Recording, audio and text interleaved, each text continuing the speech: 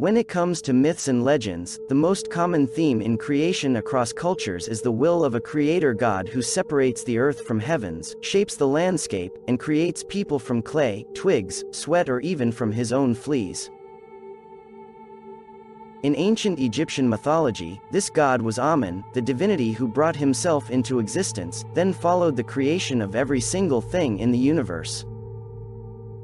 As we don't know much about this entity, let's first take a look to whom he was before he started to be referred to as Amun-Ra, the Egyptian god creator without limit.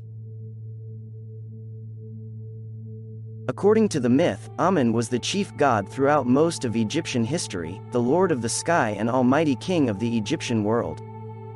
He is perceived as the deity present in chaos at the creation of the cosmos, the mysterious creator god whose name meant the Hidden One. Although Amun's true form was said to be unknowable, he was most commonly portrayed as a bearded man, as a pharaoh in the prime of life wearing a turban surmounted by two long feathers, symbolic of dominance over both Upper and Lower Egypt. Originally, the god was painted with red-brown skin but was later shown depicted all blue, illustrating his union with the sky and primordial creation, and appeared in a wide variety of other forms. His origins are said to be obscure, but Amun and his female counterpart were part of the group of the 8 primordial deities who came to be known as the Ogdoad of Hermopolis. They were listed among the divine protectors of the kings mentioned in the pyramid texts, representing the invisible power. As early as the Middle Kingdom, Amun had been linked with another deity to become the embodiment of male's virility and sexual potency. And from thereforth, he earned epithets followed by theories rising around his own birth and how he populated the world. Through the name Amun-Min, he gained the epithet Kamutif, meaning the bull of his mother, depicting an ithyphallic self-generating god. A figure that came from the notion that since he was the first god formed, he could not have had a father and therefore had to impregnate his own mother. Amun-Ra was the mysterious originator of all life, and was known as the one who made himself into millions. In the temples of Thebes he was given a partner in the form of a royal priestess known as the god's wife.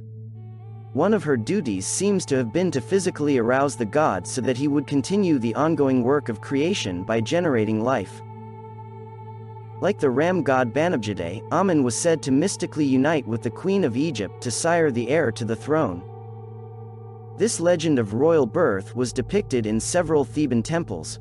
For instance, the temple of Queen Hatshepsut at Deir el-Bahari bears a relief of her mother being impregnated by the god.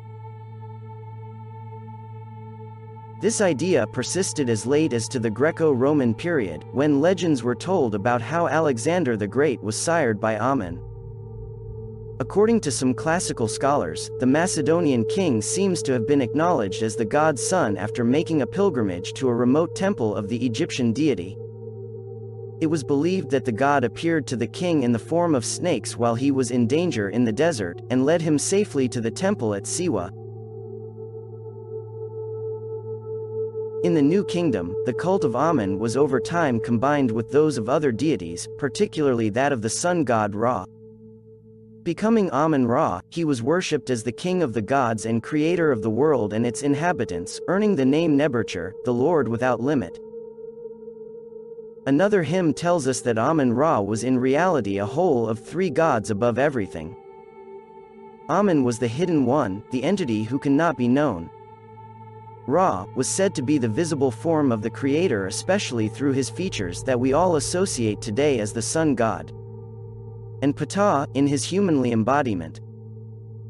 All 3 were combined in the same God-creator, who listened to prayers and came at the voice of the distressed. The same deity who gave breath to the wretched, and upheld the rights of justice for the less fortunate. However, he also had a secret name, the knowledge of which could bring great power to whoever gets his hands on it. He is the god regarded as concealed but still widely spread throughout the cosmos, and unlike other important deities, Amun does not seem to have been thought of as living in some distant celestial realm. He was in fact everywhere, unseen but felt like the wind. Based in some accounts, Amun came to be worshipped outside Egypt as well, primarily in Libya and Nubia, where he is chiefly symbolized by a curly-horned ram or as a ram-headed sphinx by the end of the New Kingdom. The Lord of the Thrones ruled as a divine pharaoh, and considered as the father of each Egyptian kings. Being a member of the Ogdoad, he is also shown with the head of a snake, the form in which he was revered at Thebes, with attendant connotations of immortality and endless renewal.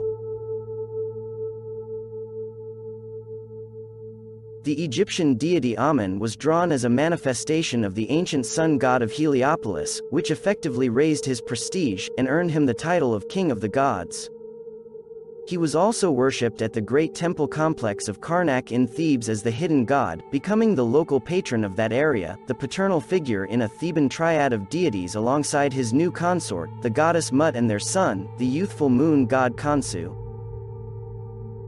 In the temple of Amenhotep III at Luxor, the Great Hall of Hypostyle is filled with wall paintings of Amun and the pharaoh, which contain several processions honoring the god, and allowing the Amun priesthood to turn into a powerful force in Egypt. But unfortunately, the pharaoh Amenhotep IV truly disliked the cult devoted to Amun, and brought forth the worship of Aten, leading eventually to a conflict of beliefs between them. The story relates how the fanatical pharaoh tried to establish the disk of the midday sun as the only god, both literally and symbolically. He deserted the old capital of Thebes where the god Amun-Ra was worshipped, and built a new city in honor of the solar disk. He even named his own son Tutankhaten, which means the living image of Aten. But with the abandonment of the pharaoh's city and new reforms, the boy took the name by which history now knows him, the pharaoh Tutankhamun.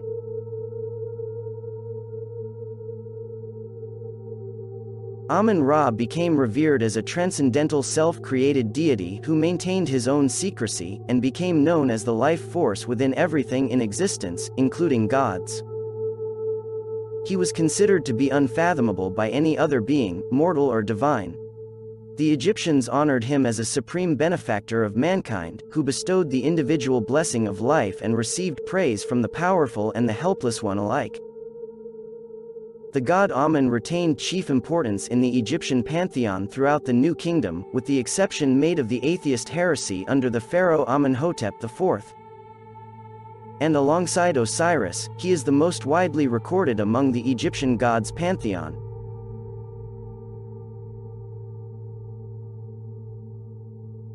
Most of us often come across misunderstandings of mysteries that revolve around the god Amun, probably because of the confusion provoked by his many names.